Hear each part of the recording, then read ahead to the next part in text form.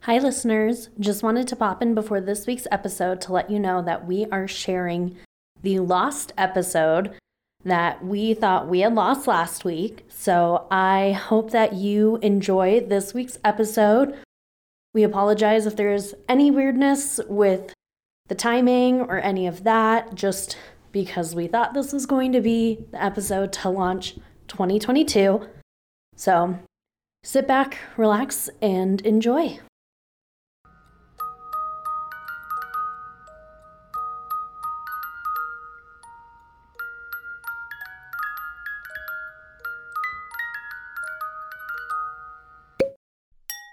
Whatever.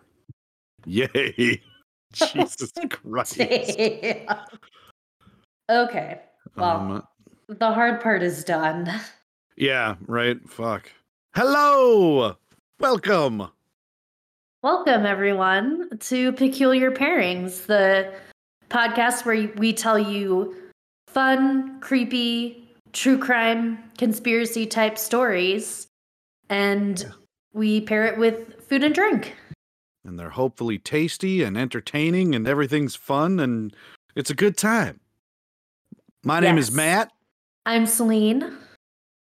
Matt, what do we have today for National Park Conspiracy Theory?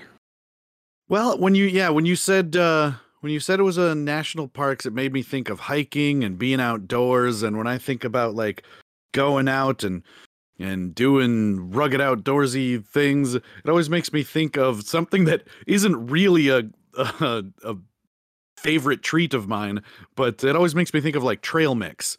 You know, you're not stopping for nothing. You just need a quick boost of energy and nutrients. So you put your hand in a bag and you pull out a whole hodgepodge of stuff, and then it also made me think like you want an extra boost of protein. So we always brought these like kind of one might say better than Slim Jim like meat sticks. So I got me some teriyaki the upgraded meat version. Sticks. Yeah, like not just weirdly. I have a friend who absolutely loves Slim Jims, and I can't stand them. They just taste like the worst parts of everything, and ugh. I don't understand how that snack can be so greasy. Yeah, right. It weirds me out, and I'm not a fan of it. Yeah, me neither. And even like just taking it out of the package, like it is surrounded in some kind of mucus almost. Yeah. I do not find it appetizing in the least. No, I do not. These ones are pretty good. They're sort of store-bought teriyaki sticks, and I got my trail mix here, and then that is simply paired with another thing that to me kind of harkens back to summertime and walking outside, and just got a simple beer. I'm enjoying a Blue Moon Belgian White. Oh, nice. I have Left-Handed Brewery, and I have their s'mores beer, which felt very fitting for today because there's nothing like a good old s'mores. Very nice. I am quite a fan of Left Hand. I think my personal absolute most favorite beer, which I never thought, like if you talked to me when I was a youngin' in early college days, I would have never gone for dark beer, but I absolutely love their Nitro Milk Stout. That's one of my favorites. Oh my God, it's so good. I wouldn't have thought that I liked it. And I didn't realize how much of a difference the nitro actually makes. I know. Because they do actually also make it in just a regular, like, carbonated form. Yeah. Not nearly as good. There is something about the smoothness in the nitro that makes it just excellent. But I could talk about beers all day, but we are here to talk about some craziness stuff. We'll start a beer podcast, and then we'll talk about beers all day. Well, I mean, we could always just pair up with another podcast that does beers for like an episode. Ooh, that's a good idea. Option. Any listeners' suggestions? We'll take it. Yeah, do a crossover. Yeah. That sounds like a plan. We're talking about national parks, specifically the main conspiracy theory about national parks that has popped up in the last year and a half or so. Oh, okay. I was expecting this to be from like the very inception of them, which would also be fine, but I'm not familiar. When you first told me national parks conspiracies, it reminded me of when we talked about the airport conspiracies. I'm like, I didn't even know that was a thing. So I'm very curious. I didn't even know it was this new. Yeah. So before we dive into everything, I'm going to give you my sources for today. I have utdailybeacon.com, driveinvibin.com, adventure.howstuffworks.com, pathloom.com, missing411.com, Reddit, and TikTok. Okay, I'm obviously familiar with Reddit and TikTok. I'm not familiar with most of them that you listed, but I do know a little bit about the missing 411, so that is a bad sign. The missing 411. Yeah, so that's kind of where some of the other earlier parts of the theory pops up, is from the missing 411. And well, now I'm especially intrigued. Yes, we'll get into it. Don't you worry. Now I'm excited. So, a national park is categorized as a scenic or historically important area of countryside protected by the federal government for the enjoyment of the general public or the preservation of wildlife. We can thank Teddy Roosevelt for national parks. He is the reason we have them. Yeah. That is about my extent. The extent of my knowledge. Yeah, I'm like, and to be fair, had you I waited for you to say which president, because I was thinking about taking a guess, and in my mind I'm like, I'm not gonna get it right. I'm like, is it Roosevelt? Do I even know which Roosevelt? I think I would have guessed Teddy, but yes. Okay, yeah. It is our wilderness man, Teddy Roosevelt. He is the obvious choice. I mean, he's like a legend. Oh, he is, especially out here. Rugged mountain man hunting in the flat tops of Colorado. Oh yeah, I suppose. Living his best life. I want to kill everything. I mean, yeah. Yeah. There are 423 national parks in the US. And most of the information I found out on that was a lie. So. Oh, what? And I say that because the information I found said California has the most national parks at 9, only to then find out that Tennessee has 12 and Florida and Georgia both have 11. Shut up. What? And then New York has like 22. Oh, I suppose that kind of makes sense, because it's like a bunch of little ones, and the more urban sprawl there is, the more they might set up to like try to protect pieces of it. Yeah. But I will admit, just based on land mass, I would have probably guessed California as one of the bigger contenders. Yeah, I want to say California has the most land of national parks. Like the biggest ones. Acreage. Mm-hmm. And then they're followed by Alaska, which kind of surprised me. I would have thought Alaska would have been a lot higher, just because Alaska is so damn huge. Which I would only argue with in the sense that it's, if I'm not mistaken, it is like per square mile, it is the least populated state. Yeah. So they might, and it's such rugged wilderness. They're like, this really doesn't need a park. Like, it doesn't. I mean, that could be it, is they don't want to encourage people to go to those parts of Alaska. Right. And they're like, it's too dangerous. This is so dangerous and remote that like we don't even need to make it a park because nobody's going here. Yeah. And just for context, for anyone who does not know the size of Alaska, or for any international listeners, Alaska is 3 times the size of Texas. And everyone talks about how big Texas is, so. Yeah, and if you ever look at it on a certain type of map, you'll see it as like a sort of cutout, like a little window kind of thing in like the lower part if you're looking at the whole United States. But if you make it its actual size and lay it on top of the whole of the United States, it's like half the size of the entire country. Yeah, Alaska is huge. Yeah, it is shockingly big. Yeah. There is over 84 million acres of protected area in the US. It is a mix of woods, desert, mountain, and other wilderness type areas. I don't know what that means exactly, other than just like an area that's protected. Just a bunch of swamps. They're like, what? Oh, I suppose it could like be swamp. I didn't even think of that. I suppose like the Everglades, that would technically be like other, and I that think would be that's other. I think that's a park. I believe the Everglades is. Yeah, maybe not even necessarily a national one, but I'm pretty sure at least at some level it's a protected ecosystem thing. Yeah. We're going to include swamplands in that. How about that? Yes. Hell yeah.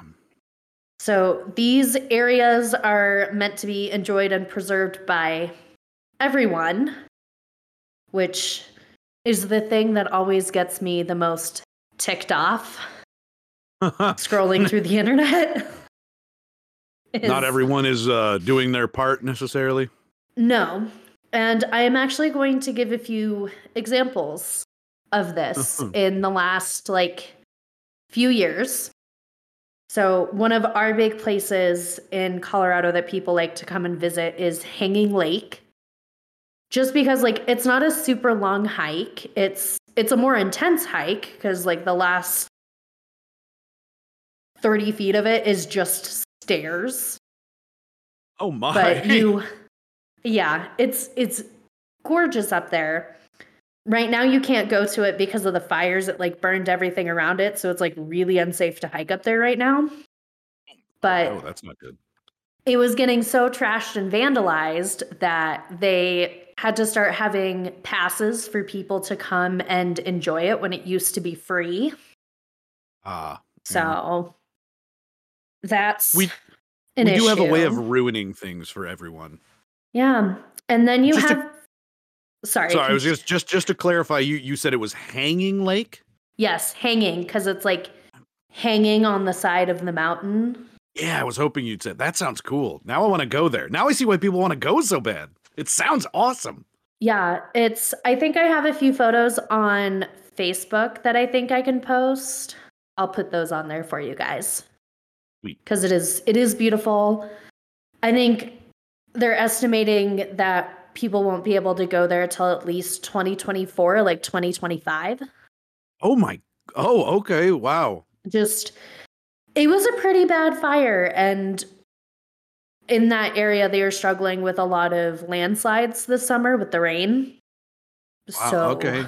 Yeah, that must be significant. I assumed you meant we're waiting for the fires to die down. And once we get, the air quality back to a certain level, I didn't think it was going to be a multi-year wait. Yeah, it was a pretty big fire, but it didn't burn any houses just because there wasn't really much around there. But I guess that's good. I did worry my dad was going to have his house burned down at one point because it was getting pretty close. He was fine. He had ash rain down at his house, so he survived. Oh, that's wicked. It's weird when that happens. Yeah, I bet. Well, I'm sure he enjoyed it. It was probably a cool spectacle. Oh, assuming that he felt pretty safe. Yeah, he lives down by the river, so he was I'm fine the whole time. I'm okay. Sure. So we have issues with vandalism just in general in a lot of national parks. And then you just have piece of shit people like David Lesh, who I personally am not a fan of, and I know plenty of people who really despise him. Who is that? I have no idea. I've never heard that name. Oh, so he is the founder and I believe owner of Vertica Outdoor Gear. I'm going to tell you right now, just don't buy it. because I don't feel like you should support someone who feels that they can go and trash outdoor areas. He was found guilty of illegal snowmobiling in Keystone this last year. Oh, wow. He was snowmobiling in June when there's no snow. Boy, that is beyond illegal. That's basically magical. How did he... Was he doing like water skipping or whatever? I know that's a thing, but like no, what? No, he wasn't doing any like pond skimming or anything like that. He was just like doing it because he felt he could. Tearing up that whole place. He has a photo of him on Instagram taking a shit in Maroon Lake in Colorado. Oh, wow. Okay. So yeah, he's really like deliberately being an asshole. In the most literal sense. Yeah, he pissed off a lot of people with Hanging Lake, of course, because you're not supposed to go into the water, or they have this log in the middle where you used to be able to walk on it, and then they changed their minds and they're like, no, you just don't do it. It's no. Yeah. So he got a lot of shit for that because he's like, I'm going to just do it. And when you're the kind of person that documents all this stuff you do. Yeah, the documenting of literally taking a shit is that's just weird. It is weird. It is a weird photo. That's beyond just being like edgy or counterculture. That's just fucking weird. Yeah, just having people like that and then people vandalizing it makes it difficult to keep these parks preserved. So that's more just me on my soapbox a little bit. Like, just pick up after yourself and don't vandalize stuff. It's really not that hard. Moving forward, lots of people visit national parks every year. And lots of people go missing in national parks. Okay, this is what I was waiting for. This is the meat and potatoes. Some people go missing with explanations, such as making a hiking mistake or miscalculation, taking on more than you can handle, not knowing how to go off trail safely, not knowing how to protect against different elements, and not knowing how to approach different animals, such as moose, bears, cougars, coyotes, raccoons, bobcats, foxes, and even just squirrels. Oh, I was gonna laugh at raccoons. The squirrels. Gotcha. I want to hear a story of a person who went missing because of squirrels. Please tell me we have something. Have you ever been to Zion National Park? No. Do they have some wicked squirrels? The squirrels are not afraid of people, is the problem. So a lot of people think it's really cute to feed the squirrels until they then attack you for food and tear your hand apart. So... Oh my God. They have pictures on like all the buses saying don't feed the squirrels. And it's like a picture of someone with like their hand like sewn to shit, basically. Oh my God. I mean, I did know that they have like razor sharp claws. Oh yeah, no, it's and they're apparently assholes. I didn't realize like how vicious the world of squirrels is, but wow. And I will say moose are not as friendly as people think. I've had to explain that to people while working at Starbucks, actually. No kidding. So in Vail, there's a moose that usually hangs around in the summer, and she may or may not have babies with her. It's kind of a hit or miss. And they'll put signs up telling people like what to do if they see the moose. They're like, okay, like it's cool from afar. Don't get close. Right. Yeah, I think a lot of people have a misconception about just how big they actually are, and just by the very nature of that, how much power they wield in a single like leisurely step. Yeah, I had a girl tell me how excited she was to go pet a moose today. And I had to tell Oh her, you boy. should never do that. She's like, but they're so docile, they're so nice. I'm like, they are territorial and aggressive. Don't do that. You will get trampled to death. And you won't see it coming because they're so much faster than you. Oh my God, don't do that. Yeah. Oh, they are so yeah, and like that's why it's essentially why towns just let them walk through, because it's like this is their town. Like we're in their Oh, yeah. territory basically. It's one of the few creatures on the planet that like we just kind of stand by and let them do their thing, because it's like they will destroy you. Yeah, so I think just a reminder to people that just because something looks cute on the internet doesn't mean that they aren't still a wild animal and won't still kill you. Yeah, for sure. And especially like it's easy to get pictures like that with a moose. Well, not necessarily easy, but like it's easy to get an impression of a moose when you see pictures of them and even videos of them just lazily walking through a city street. And it's like, no, that is their town. That's their territory. And you're lucky to see them. And yeah, just don't go near them.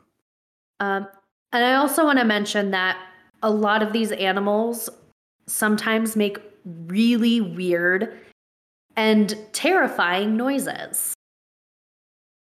And I say that for later in our story, where some of that is mentioned, just because foxes, for example, during mating season, sounds like a woman being murdered. And if that is not a familiar sound to you, it is really terrifying, and you might try to call the police and then they might laugh at you, or they'll be like upset when there isn't something happening. Also, here's a fine for wasting our time. So have a nice day. On the other side of things, some people go missing without any sort of explanation. And it has been estimated that about 1,600 people went missing in 2020 in a national park without any sort of explanation to it. Just vanishing into thin air. That is some weird stuff. I mean, it's kind of like if you think of that the 120 some minutes or 120 hours, something James Franco movie where he falls in a cave. Oh, yeah. The one where he cuts his arm off? Yeah, it's just, spoiler alert. I mean, it's been out for a good while, and that was like the whole thing about the movie. So like, that's the one where he cuts his arm off, right? Yeah.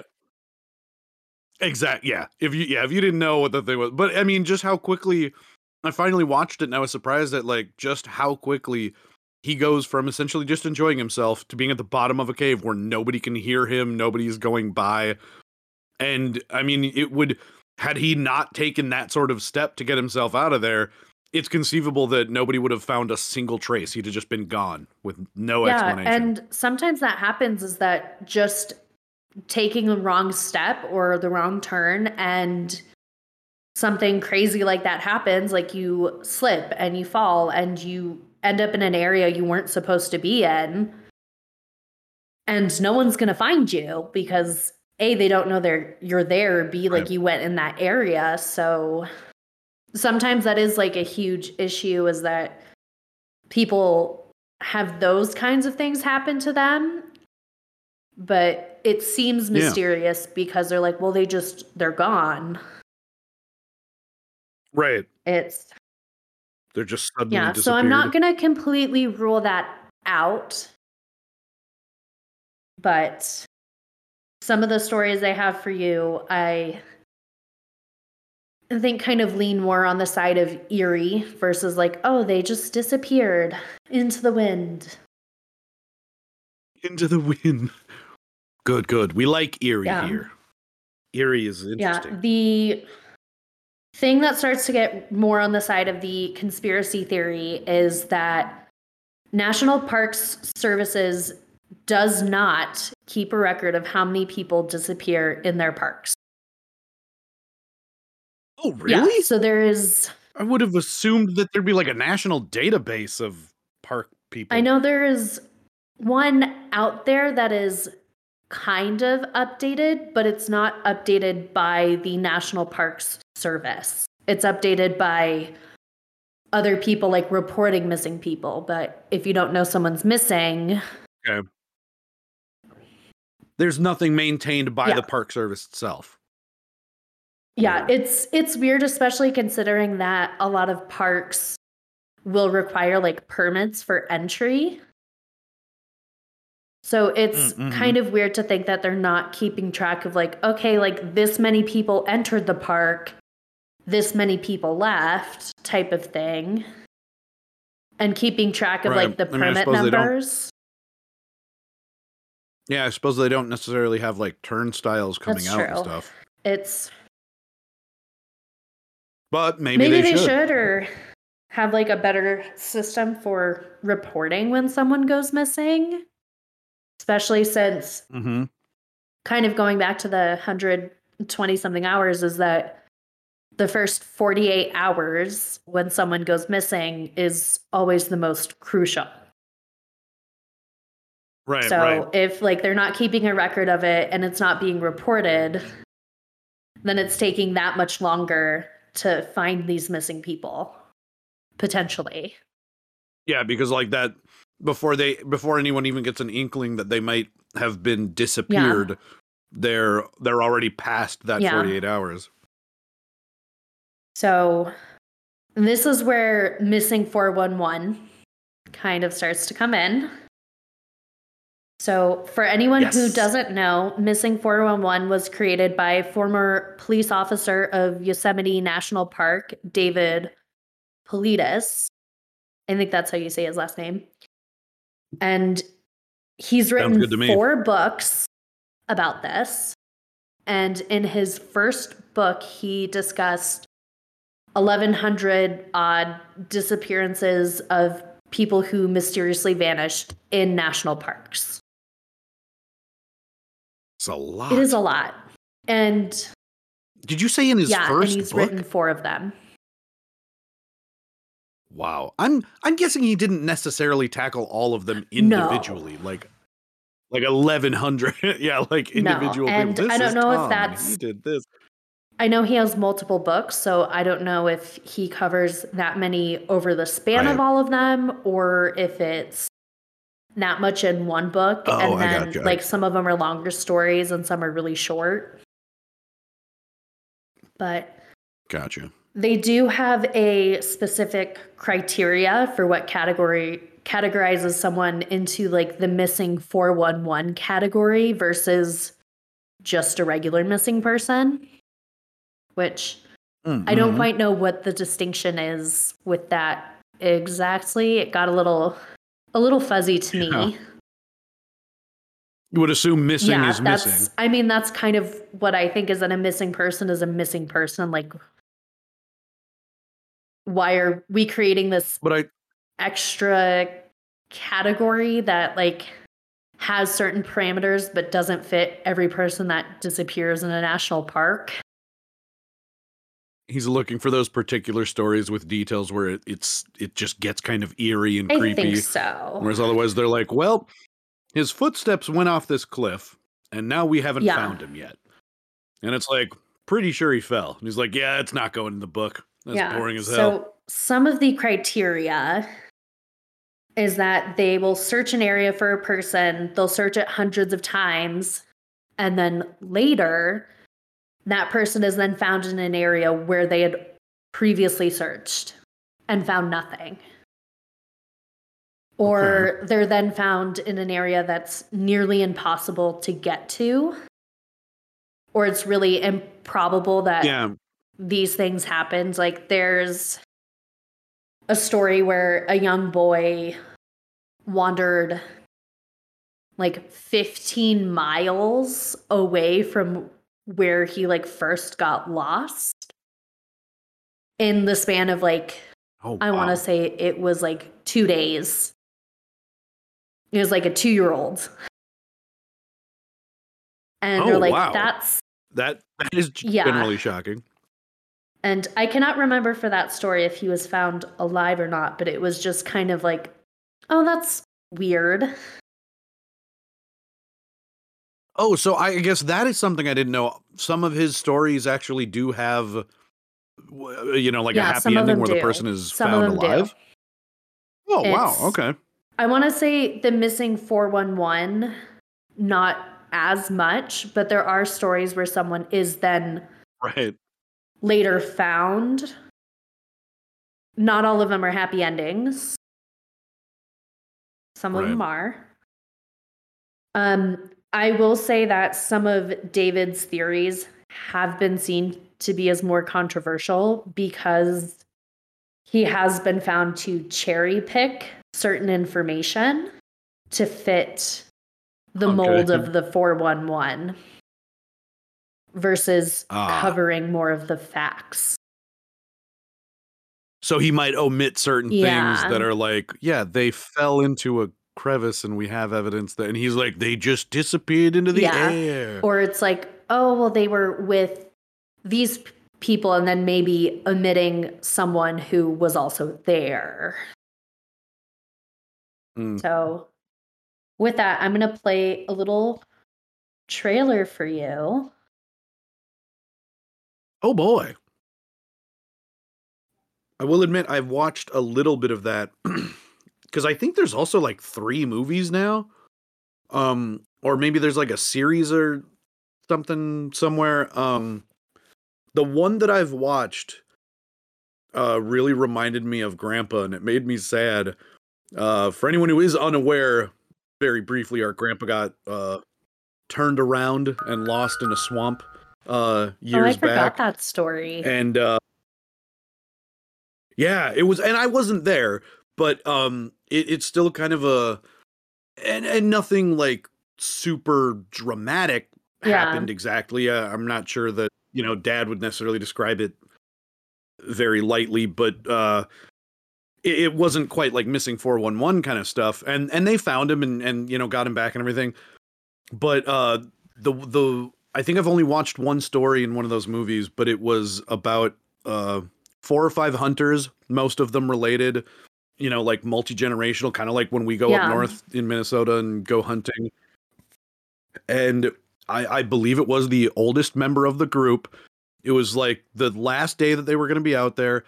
And, like one guy hasn't had his tag filled yet. And I think they were all going to go like group hunt essentially. But they drive into this trail in one of the parks.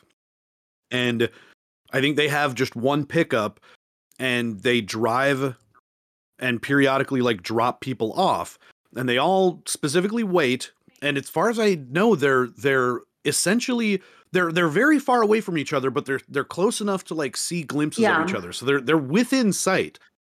And I believe he was one of the people who was supposed to I can't remember if he was supposed to stay still, or I think the plan was they were all going to walk in a line straight through this forest, essentially to a body of water. And if I remember correctly, when they all came back out, they didn't have the game they were looking for, and they're like, whatever, let's go have a beer. And he's not back. They're like, we were all supposed to meet back at the truck. So they go searching for him, and I believe they find his hat, his gun, and his boots, and that's it. And they're like, what? Well, they're like, first of all, if you're gonna be, if you're like hypothermic or something, you're removing articles of clothing, you usually take everything off. Like he just removes his boots and his hat. Yeah. And then, I mean, any hunter, you never leave your gun. That's what? Like, really where would he possibly have gone? Yeah. Yeah, it was really creepy. You maybe would set it up against a tree trunk if you're gonna go pee or something, but you wouldn't just walk off and not bring your. Yeah, it was really creepy. I do want to mention that there is a wonderful podcast that covers crime specifically for national parks.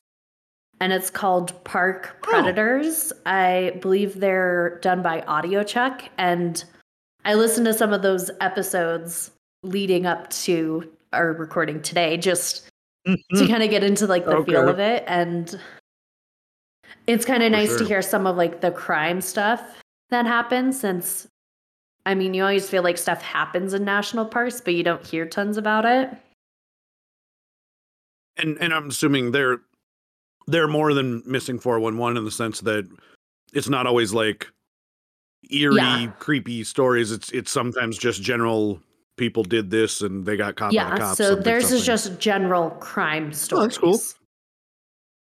Yeah. Interesting. So with the beginning of Missing 411, a lot of people felt that the National Park Service and the government were hiding something, whether it's hiding responsibility with what's happening or just hiding things in general in the park. I kind of forgot that this was essentially titled like National Park Conspiracies. Yes. I was like, I almost forgot that we were going somewhere with this. A lot of people believe that national parks are home to more than just wild animals and preservation area. Oh, yeah. Some people think it's aliens. Some people think that the parks are meant to keep things that are protected that are not wildlife. And some people think that it is cannibalistic, undomesticated people living in the parks. Wow. Okay. That that is a hard turn I was not expecting, I'll admit. I was thinking maybe some kind of really bad felony detention center, like underground or something. I was not expecting just cannibals, just a tribe of cannibals. Yeah, that's where we're keeping in the park. So I actually have another video for you to go into that. From Hey J. This one's from TikTok, so I'll definitely try to share this on social media.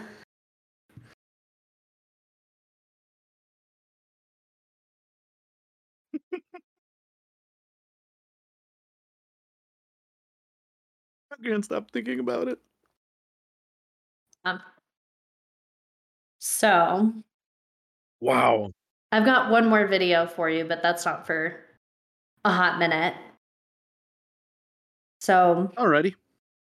There's a lot of theories going around about these feral people living in the parks. A lot of people think that their main target are small children, because they're easy to snatch. Well, yeah, that would make sense. Yeah. Some theorists call them Little Feet, which is a play on Bigfoot, except they're human-sized. Now a major motion picture. Littlefoot. Yeah. The dinosaur. I was gonna say, I'm guessing. Well, no, there's there was some. I think maybe it was DreamWorks or Illuminate. Some company came out with a movie recently that I think was called Little Foot or Little Feet. Oh, interesting. And it was literally that. It was about a human that ends up either dimension hopping or going in some remote area where they end up in a civilization of Bigfoot people. And so they become the legend of the Littlefoot. It's like, now I can't help wondering if that movie in some small way is inspired by this. It could be. Now I'm hoping so. A lot of people just that have seen them have described them as being more animal-like than human-like. They'll walk on all fours. They have a lot of unkempt hair. Oh, creepy. They have their own language. And they have a distinct petting zoo smell. Which I'm assuming is like the entirety of a petting zoo all encapsulated into one scent. Oh, Which does not sound good to me.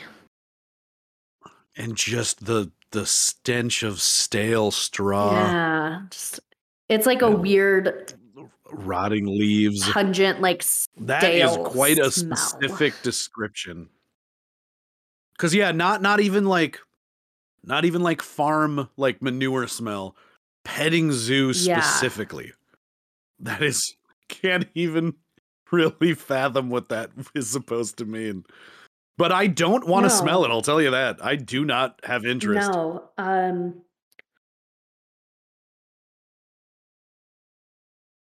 I will just never go to a petting zoo again for the rest of my life. I've ruined petting zoos for everyone. It's fine. Yeah. Thanks. There have been numerous reports of these cannibal people from people just like visiting in the parks. And a lot of people believe that the government is hiding them due to their lack of species classification. Some people think that this is because they could potentially be the missing link in the theory of evolution. Which kind of demonstrates how people don't have an understanding of what that is. Or, because you don't want to freak people out about potentially getting eaten by cannibalistic feral people while they go camping and try to like have a vacation in the woods. Yeah. I can see those as reasons why they wouldn't say anything. I could see that as why they wouldn't say anything, but I don't see why they would let people go to the parks. Well, they wouldn't be. There are plenty of areas that our government has like cut off that are basically off limits. Doesn't make any sense that they would just let people wander into these horribly dangerous, feral, cannibalistic campgrounds, essentially. Just be like, what are the numbers on this? We're probably gonna lose, 1 or 2 people a year. Well, that's not bad. That's not bad. Part of it is that there are sections in national parks that are considered like banned, or there are sections within national parks themselves that you are not supposed to go to. Like you can't camp there. You're gonna get fined for that. You'll get fined for just like being over in that area. So some people think that that's part of it, is that they have this like outlined territory, and if you're not encroaching on their territory, they generally will leave you alone. Yeah, okay. See, now I'm buying that a bit more. Like if there's an area that they specifically say you're not supposed to go, okay, we'll put the cannibals in there and we'll throw them. In some ways would kind of make sense if you have these areas that like you have specific trails. You're not supposed to wander off trail. You're not supposed to do that. So then if you do and something happens, like that's kind of your price to pay. You got to pay the piper. And you will pay it by being eaten by another human. That's terrible. It seems like an all right way to go. I mean, I'm sure it would be painful. But knowing that you helped one other person get another meal, that's kind of nice. I mean, I think the only time I'd maybe, and this is like a hard maybe, would like be okay with that was being like stranded at sea. And there are no options. Ooh. That is the law of the sea. And I think we all understand that. No one wants it to happen, but we all kind of understand this to a degree. Yeah. We've all heard about Moby Dick and the Oregon Trail and stuff. Hell, the Oregon Trail, they weren't even lost at sea. They were lost at mountain. Yeah. The Donner Party. Poor bastards. Was a great example. That's the phrase I was looking for. I was thinking just like the game Oregon Trail. It's like you died of dysentery. Oop. Mm-hmm. Yeah. You died of that's what the Donner Party. You died. End of game. You fell out of the thing in the river and now you're dead. Too bad. That's the Oregon Trail for you. That's the Oregon. That's how it should have ended. Whenever you die, you're just like, that's the Oregon Trail. And it's some like old prospector like wringing his hands. He's got his little axe, doing a little jig. Mm-hmm. He's really like a leprechaun, and every time he gets someone to go down the trail and die, he gets more gold for his pot or some shit. Mm-hmm. Oh. That's the Oregon Trail. Who's honestly next? I could see something like that happening in this national park scenario. He's like, you wandered off trail. Leprechaun. You're mine now. Wandered off trail you went. Now your life to me is spent. I spent 6 months writing that. It was a pretty good. I only had those 2 lines. To memorize them for it's creepy. All right, come here. I'm gonna hit. Yeah, I'm gonna hit you with my axe now. Yeah, I didn't know leprechauns held axes, did you? Yeah, it's pot of gold this and rainbows that. Come here, you son of a bitch. It has been rumored that there are feral people living specifically in the Smoky Mountains of Tennessee. Not necessarily in the park, just in the Smoky Mountains. I was going to say, is that, I don't think that's quite far to be Appalachia, but I have heard things about that where it's like, again, not necessarily in national parks, but there apparently are genuinely like reported cases of people just not exactly feral, like to the point of being like literally cannibalistic, but there are people that just live out in the wild and they are practically that is very much a thing. I definitely think of 30 Rock when Kenneth talks about the hill people. Specifically, he's like, the hill people. Mm-hmm. Yeah. Like they're just there and you don't really go bother them. But they make like their own moonshine. You leave them alone. Stay out of their territory. And you trade every once in a while. And they talk all weird. Mm-hmm. They come down from the hills every few months or weeks and they trade moonshine for other shit. I could see it. Yeah. All right, you're winning me over. Wonderful.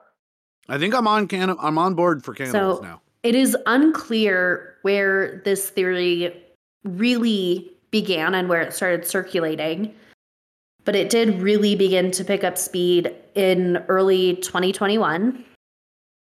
I personally have had a few people send me videos about it in my own Instagram feed, and I just would watch it and be like, oh my God, this is insane. Like, I wonder. I want to go find them. And a lot of people who have posted stuff about something like this happening in a national park will have it mysteriously get deleted, or people like YouTuber Olivia, who her channel is Chronicles of Olivia, who we're going to talk about in just a minute, they will get hacked and then have their stuff deleted.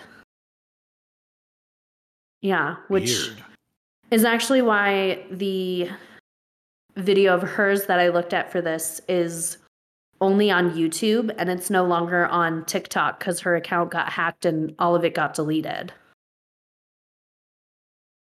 Yeah. Oh, that's a dick move. And that's the video I sent you a link of earlier that I said was too long to watch. Okay. Right. More just, it's too long for me to sit here for like 10 minutes while you watch it. I was going to say, I assumed you meant just in general. Like, no, it's like a 10-minute video. And I just don't want to, I just want you to know. Yeah, okay. Say it and watch you react since like I've already watched it. It's too long to watch just in general. It's fun I'm going to go into her story, one other like eyewitness type story, and then a few disappearances. Sweet. Starting with Olivia. She was camping in Lena Lake in Washington with, I think it was just her and her mom. She was about 14 at the time. And I think in the YouTube video, I'm going to say she's like 18 or 19. She might be a little bit older. So this was a while ago. They were taking a hike like around the lake, and they came to like this muddy embankment. And the thing that seemed really weird to her is that there were hundreds of these footprints just in the mud, sunken in about like 4 inches deep, which, looking at some of the photos she posted, her footprints were like maybe half an inch into the mud. So this either happened when the mud was a lot easier to sink into. Yeah, it had more moisture content or whatever. Whatever made these footprints is a lot heavier than her. Yeah, really and big. The thing that was weird is that all of the footprints appeared to enter and leave the same area of the woods. That one is a place you weren't supposed to be at. So you weren't supposed to be camping over there. You weren't supposed to be hiking over there. And getting to and from where they entered was super rocky. Which, I mean, I'm sure we've all had those times, like as kids, where you just walk around barefoot and you're like, oh, it's fine. But there does get a point where it's so rocky that you're like, I can't do this barefoot. I did actually reflect on that just a few weeks ago when I was over at my dad's, and I thought of, well, because like I went outside to like try to grab my dog as she was running away, and the snow wasn't super thick in some parts, and he still has a gravel driveway, and I would catch some rocks. And I remember as a kid, we'd run across the gravel and stuff, and we didn't seem to care. But I did think about the fact that when we did that, I was like an eighth of my current size. So it's like I was way lighter, and you could just you didn't really notice it. You could just run and it didn't matter. And I'm like, yeah, it would make sense as an adult that it would just be way more painful. So there's that to consider. I mean, I certainly know a few people who just like being barefoot. And I think it's when you do it so regularly, it doesn't bother you as much. But I think there's still that point where, like, when you're hiking, just because you don't know what you could come across, you do wear shoes. For sure. Well, and you know what would make your feet sink further into the mud is if you were carrying another body that you were about to eat. I didn't even think of that. Cannibals. I honestly didn't think of that, and that is a very valid point. So I'm going to talk about twice as heavy. You're twice as heavy with that.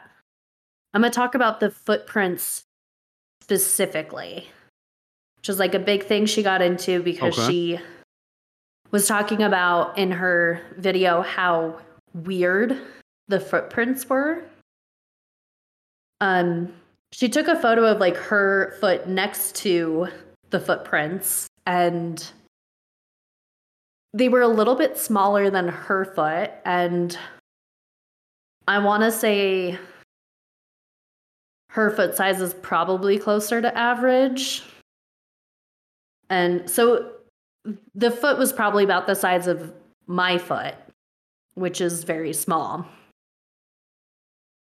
So yeah, so not like necessarily a child, but it's a presumably adult human, and they have enough weight to sink further into the mud. Presumably an adult size foot, and just since I did mention that it was about the size of my foot, I will explain what size that is for everyone out there. I wear a woman's 6.5, which is a men's 4. So small. Yeah. Fairly petite, yeah. I want to say in a child size, that is also about a 4, maybe a 5 on like the large end. So yeah, the footprint size was pretty small, and the footprints, every single one of them was extremely flat-footed, which I feel like even most people who are flat-footed, when you look at their physical footprints, there's still like a little bit of that arch. It may not be much, it may be very little, but this was like, I'd say in the level of flat-footedness, the foot of an elephant is about how flat this was. This is like Ken doll plastic flatter than foot that. Flat. It is flatter than that. Damn. Because even then, damn, plastic Ken doll still has like a little bit in there. And he's pretty flat-footed. Oh shit, I think you're right. He's pretty bad. He is. It's okay, yeah, elephant's probably a good description. In a lot of ways, this is like an actual person. The level of flat-footedness you have to have. I couldn't find the name for it, but there is like a specific condition where like you have very extreme flat feet. Fallen arches, it's not maybe? fallen arches, because fallen arches is when you have an arch and you lose some of it and become more flat-footed. Sounds to me like what you're describing. Well, I mean, it's like being born with flat, like very severe flat feet versus having it happen later. Maybe the arches fell right when they came out. All right. I'll be honest, I don't know enough about fallen arches. Yeah. What I do know from just my own knowledge and from looking into this like a little bit more is that if you are generally pretty flat-footed, a lot of podiatrists will suggest having surgery to fix it so that you have better foot mobility. Oh, wow. And because being super flat-footed can cause overpronation of your feet. So that's when your ankles start to turn in, so the soles of your feet start to face out. So like rolling your ankles inward, which... yeah, that doesn't sound comfortable at all. And with that, you have a huge potential for ankle injury because you have like a weakness in your ankles. And yeah, I could see that. If your feet are rolling inwards, if you happen to like have something happen and you roll your foot, rolling it inward will break your ankle versus spraining it when you roll it the other way like normal people do. Generally, it does happen. Like it will happen to normal people. Their ankle rolls the wrong way. And 95% of the time, I want to say it's a break versus just a sprain. That I do not want that at all. If this is a person making these footprints, they really should see a doctor because the severity of this flat-footedness is going to give them so many problems. And they probably shouldn't be. They shouldn't be carrying bodies. They shouldn't. They should. I mean, no, eat them where they are. I'm also wondering how exactly that works for them, because from what I understand, being very flat-footed can also be very painful. So, yeah. Well, their feet have become so numb from living in the that's wild probably for so long it. anyway. So I could see it as if that's just something you've been born with and you're living your life in the woods and that's all you've known, you're not going to think twice about it. No one's going to tell you differently. Yeah, I don't. Exactly. I don't think they can. In fact, the reason there were so many footprints is because they've gotten used to dismembering bodies and carrying them piece by piece. So they have to make a bunch of trips. And they probably take little steps. No. One thing that was very interesting about the footprints is that they have a metatarsal break in them, which is about halfway to 2/3 of like up the foot. So it's kind of more like by the ball of the foot. So that when you're that flat-footed, and you see this in monkeys, they'll have the metatarsal break so that their foot can actually bend and they can actually move and maneuver without having foot problems. Oh, okay. The metatarsal break is a feature of the foot. I was thinking they just have this injury. Broken ridge in their foot and they're not getting help. Yeah. No, it's a That's why they're so flat, because that arch breaks. Yeah. So having that metatarsal break would allow them to have such flat feet without it being like an issue, which that's not something people have. People don't generally have that in their foot. It's like weird. It's weird to have that in your foot. Yeah. So she attempted to recreate the footprints, and from what she saw, it seemed really improbable that they were human. And she did make a report to, I believe it was the Bigfoot Society in Washington through like the park services, and I don't think she's heard anything. And they just laughed her off because they're like, this isn't Bigfoot. This is a really little foot. Madam, do you know what we do here? This is a small foot. This is a child's 5. This is the opposite of what we were looking for. Are you kidding me? Yeah. Get out of here. Unless you can prove cannibalism, fallen arches, or a metatarsal break, we're not interested. Goodbye. Yeah. So there's that one. That is Olivia's story. There isn't really much else to it. She goes into like this whole thing about the feet, and I think it's a little weird. I think they're kind of weird looking, like something about them doesn't sit right with me. I don't know if that's just like me being skeptical. Just something about it ain't right. And now we're going to talk about At the Present Believer and her experience. So that's her TikTok handle. Not as good as Olivia Chronicles, but okay, I'll take it. Still pretty good. Yeah. Still pretty good. Her story comes from when she was camping at Big Bend National Park in Brewster County, Texas, with her husband and her daughter. As they were out enjoying their time there, in the middle of the night, they heard multiple people screaming in the wilderness of the park. Oh my God. Well, that's just a fox. Some of the phrasing they were able to hear was, "We're gonna die." Oh my, okay, that's probably not a fox. And "I love you, just know that."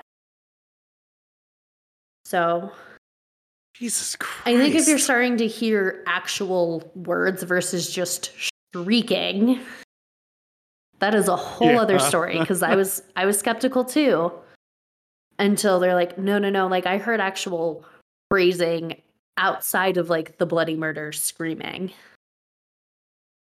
Yeah, well, and I mean, we all know that a fox getting up to no good is the last thing it would want you to do is call a park ranger. Like if Yogi Bear has taught us anything, they wouldn't want the authorities alerted. So even if they can talk. Her and her family did make a report to the police and the park rangers. The police said the park rangers would look into it. They'll take care of it. And when she asked about it later, they had no idea what she was talking about. They're like, lady, it was just some foxes there fucking was in the forest. no call. There was nothing reported to us. Like, what are you talking about? That's creepy. That gives me chills that she's like, no, I definitely was told this is what was happening.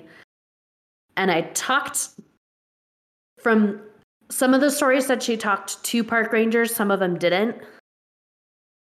And to just kind of be like, we don't know anything, is weird.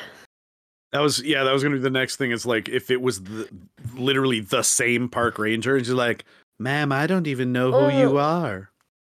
Like, but I talked to you last week. I don't know what you're talking about, man. So this leads me to her TikTok video. So I'm going to leave it up for you for a minute to read through it. Just because it is hard to watch the video and like read everything it says. So right. I'm going to give you a minute for that.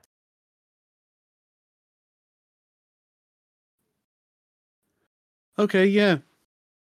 Yeah, 800,000 acre national park. It's huge. Okay, I'm going to press play. Do it.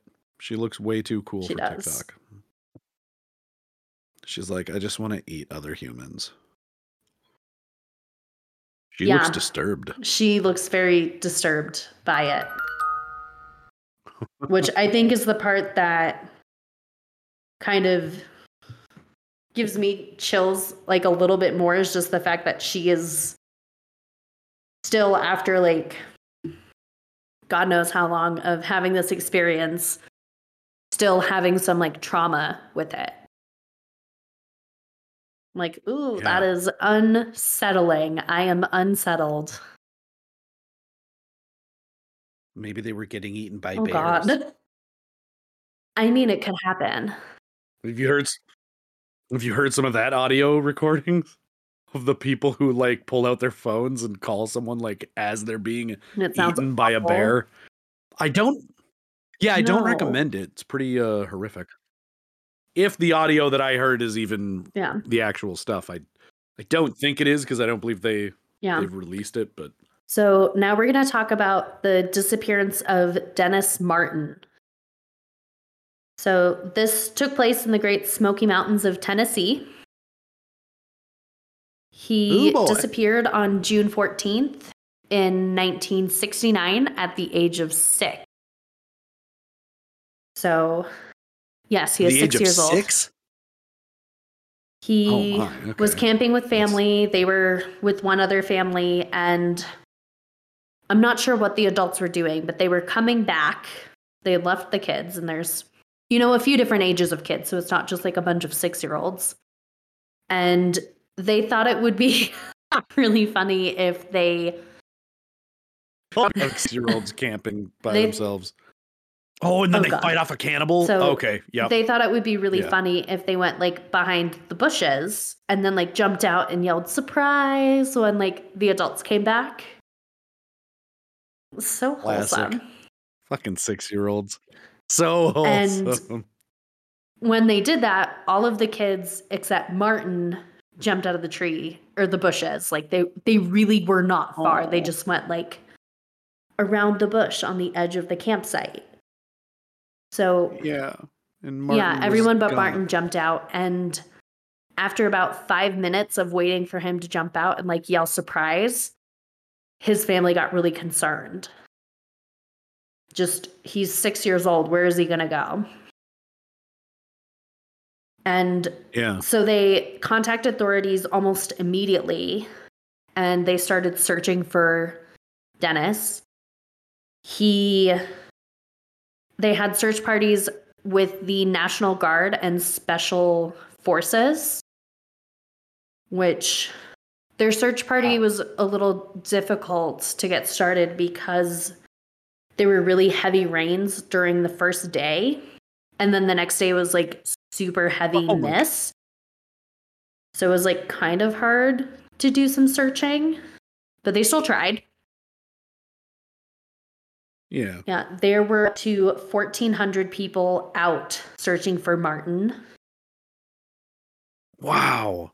They did find some child-sized footprints that led down to the stream and then disappeared. They were not. Were they flat? He had normal arches. They were okay. The tracks indicated that one foot was barefoot and the other was in a shoe that Dennis was wearing at the time of his disappearance. That is so sad. They dismissed the footprints as being his. and thought that they were part of one of the Boy Scouts participating in the search efforts. So I don't know why this Boy Scout was only wearing one shoe. Like, that's kind of weird. I was just going to say, yeah, wouldn't that be fairly easy to confirm if they were like, oh, yeah, sorry, that's me. I think that's the thing, is that they just kind of like brushed it off versus actually confirming. I think because the search party was so large. Yeah, I could see that. They did later find a shoe and a sock on June 22nd. That was in an area that they had already searched. Just like Missing 411 says. It is. It's creepy. They ended up scaling Dennis's search back after they continued to search for him until June 26th. So again, he went missing on June 14th. So the 26th, they started scaling back efforts and then later abandoned the search by June 29th. The search for him was officially closed on September 24th, 1969.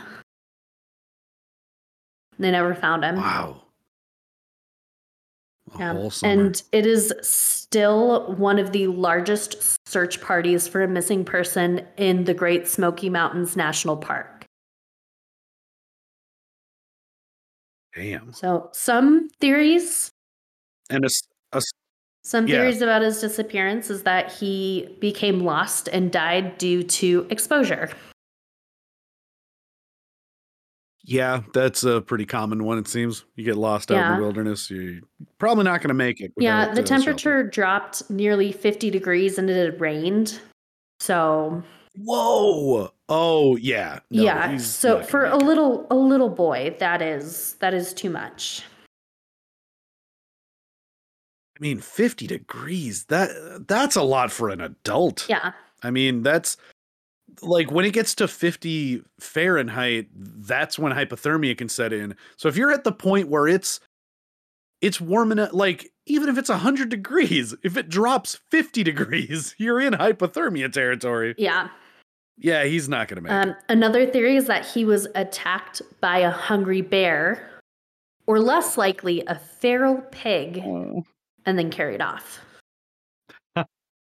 I don't know why that. The second one is funnier, but something about a pig. I mean, I'm assuming like a wild boar with tusks. No, actually, that was what I assumed. Like, specifically, a feral pig, as in a pig that had been kept as a pet, and then ran off and now lives in the wild of its own choice. Whoa, that's a very different version of that babe. Is. Because I very much thought like wild boar and was surprised when that was not the case. Yeah. That is strangely creepier. It kind of is. I don't like it. Yeah, I don't either. I'm going to leave my human captivity and then I'm going to eat humans. Snack. I'm a pig. Chomp, chomp, chomp. Oh my God. And all they found was a shoe and a sock. And the third and final theory is that he was abducted by someone or something. On the afternoon that he disappeared, a park tourist, Harold Key, and his family heard an enormous, sickening scream. And shortly after they heard the scream, they witnessed an unkempt man running up the trail where the noise had come from, and then the man abruptly leaving and disappearing. Oh, what the fuck? That kind of seems like clue number one. One would think. But since they could never find the man... He had to take a shit real bad. He must have, damn. Well, he just ate an entire child. I mean, that moves through you pretty quick. So then our last story to go with our parks is the disappearance of Larry Jeffrey. Another 6-year-old disappearance. I don't know. This was not planned. Really ending on a high note. Really. 6-year-old Larry Jeffrey disappeared near the peak, which is about 12,000 feet high, of Mount Charleston in the Humboldt-Tiobe National Forest. He was with his older brothers. Is that also in Tennessee? I am not sure. I want to say it's like in Nevada. Oh, no. That's probably wrong. Let's say that it is. It's not in Tennessee, I believe. I'll look it up later. So that's fine. The search began almost immediately after he wandered away from his brothers. And within days, the National Guard and a team of bloodhounds had joined the search for Larry. Oh, wow. They were in a pretty secluded area, so they were able to rule out him being abducted by car. So... yeah, I mean, those wild cars just running through the forest can be pretty I mean, if savage, you're like on the edge of the road, if you're looking to snatch a child, I feel like that's an easy way to do it. That is true.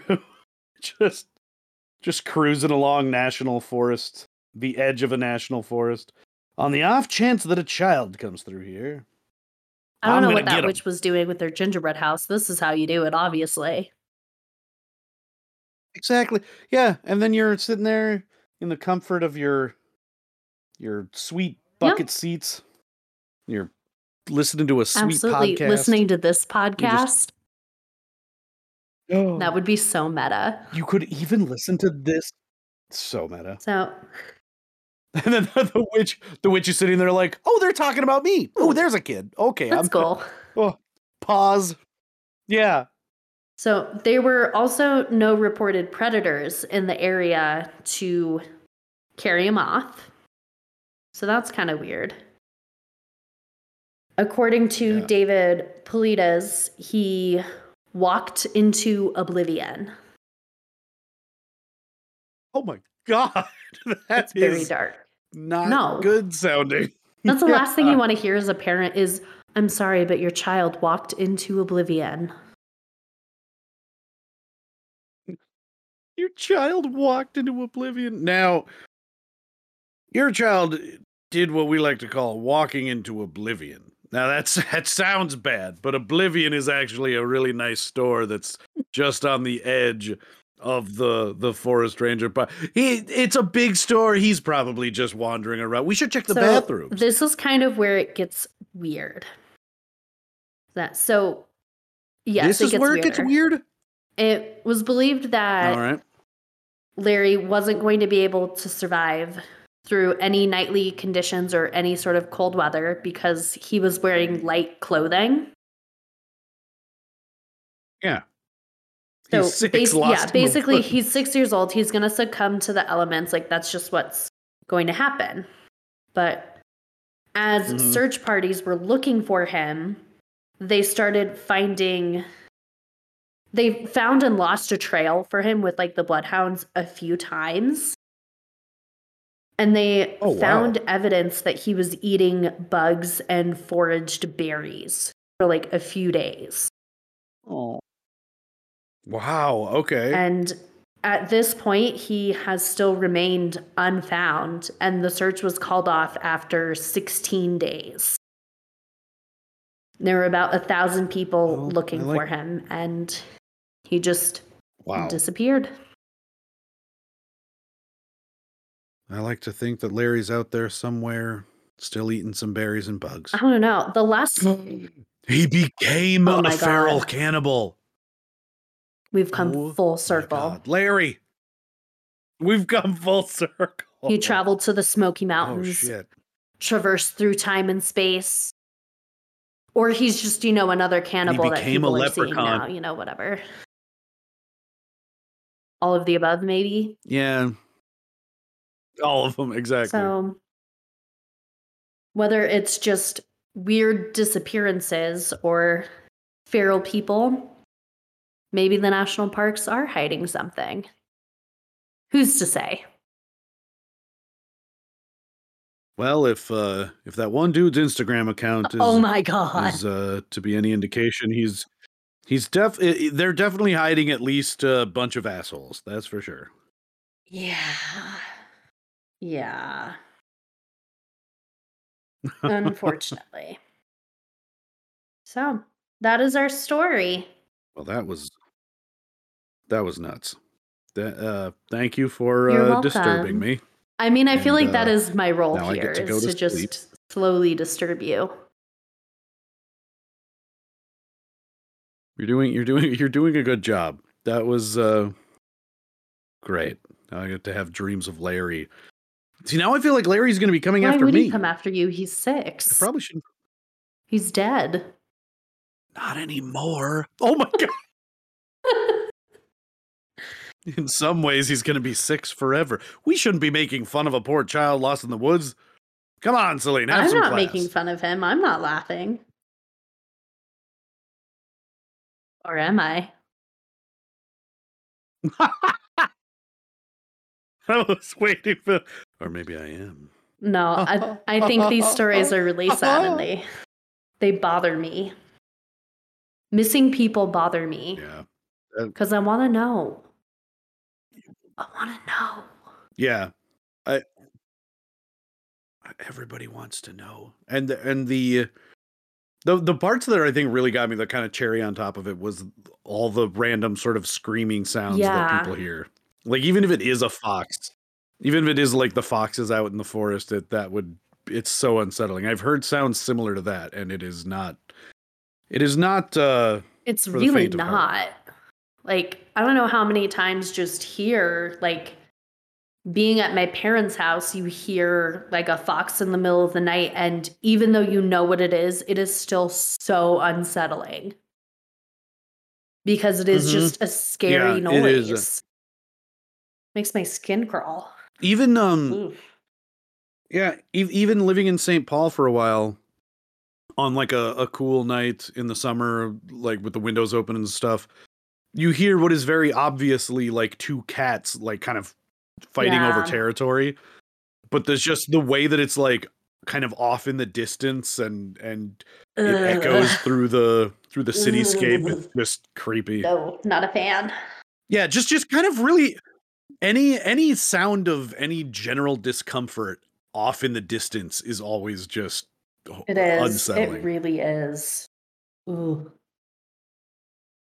So, well, with that, speaking of cannibalism, I'm going to say, although we didn't make any of our treats this week, I mean, it's kind of hard to go wrong with just meat and nuts and beer. Yeah, I would agree. I'm just gonna go with a whole group rating. I'm gonna give it a 7. I mean, it's not meant to be super tasty. It's meant to give you energy on the trail, and the beer is meant to be a refreshing treat after a hard day's hiking. Yeah, I'd give it a solid 7. I am going to give my beer about a 10 because it's fantastic. So yeah. Try any of Left-Handed stuff. They're pretty top notch. I am a big fan. Yeah, I couldn't believe it when you said Left-Handed. I also didn't know they were a national brand. I wasn't necessarily assuming they were like they're Coloradan. Minnesotan or Midwestern exactly. Mm-hmm. No way, for real? Oh, yeah. That's cool. And we get them all the way up here. That's nice. They're wonderful. And I actually went there like a week and a half ago, almost 2 weeks ago, and the people that work there are just so wonderfully nice and so welcoming. I cannot recommend them enough. Did you have like a tour, or is it also so it's kind of like a restaurant? So I went with Gabriel and we met my best friend Sarah. She lives in Fort Collins, so it's like a halfway point. So we met there, had some drinks, had some food, and it was lovely. Yeah. Oh, that's nice. And the people working there were like really nice to us. So I was like, thank you. I feel like it'd be hard to not be in a good mood when you work at a brewery. I mean, because when you're cranky, you just have a little taster of beer and like you feel better. Exactly. And they got really damn good beer. I'm going to give them a 10. I'm going to give the Costco beef jerky I had. My beef jerky was from Costco. I give that an 8 because it's pretty good. And the price is pretty good. Like as far as beef jerky goes. Yeah. But it is not the best I've ever had. So. Granted. When it's the best I've ever had, I will then rate it a 10. But, you know, it's a solid choice. Well, yeah, don't give it a 10 if it doesn't earn a 10. I'm going to say trail mix is about a 6 for me. I want it to be saltier than it is. And that's why. Yeah. Well, and yeah. I mean, pretty much throughout our whole childhood, our dad would bring out trail mix, and it's weird how it has all of the components of it. And I just got like the general kind of like nuts and M&Ms or candy cased, and like raisins and stuff. Although I kind of hate raisins, if I'm being honest. I think maybe that drops it. I think they're okay. Because like I like nuts, I like chocolate. I'm not a fan. Within a trail mix though, they're not that bad, I guess. It just but in a similar way, I always want it to be better.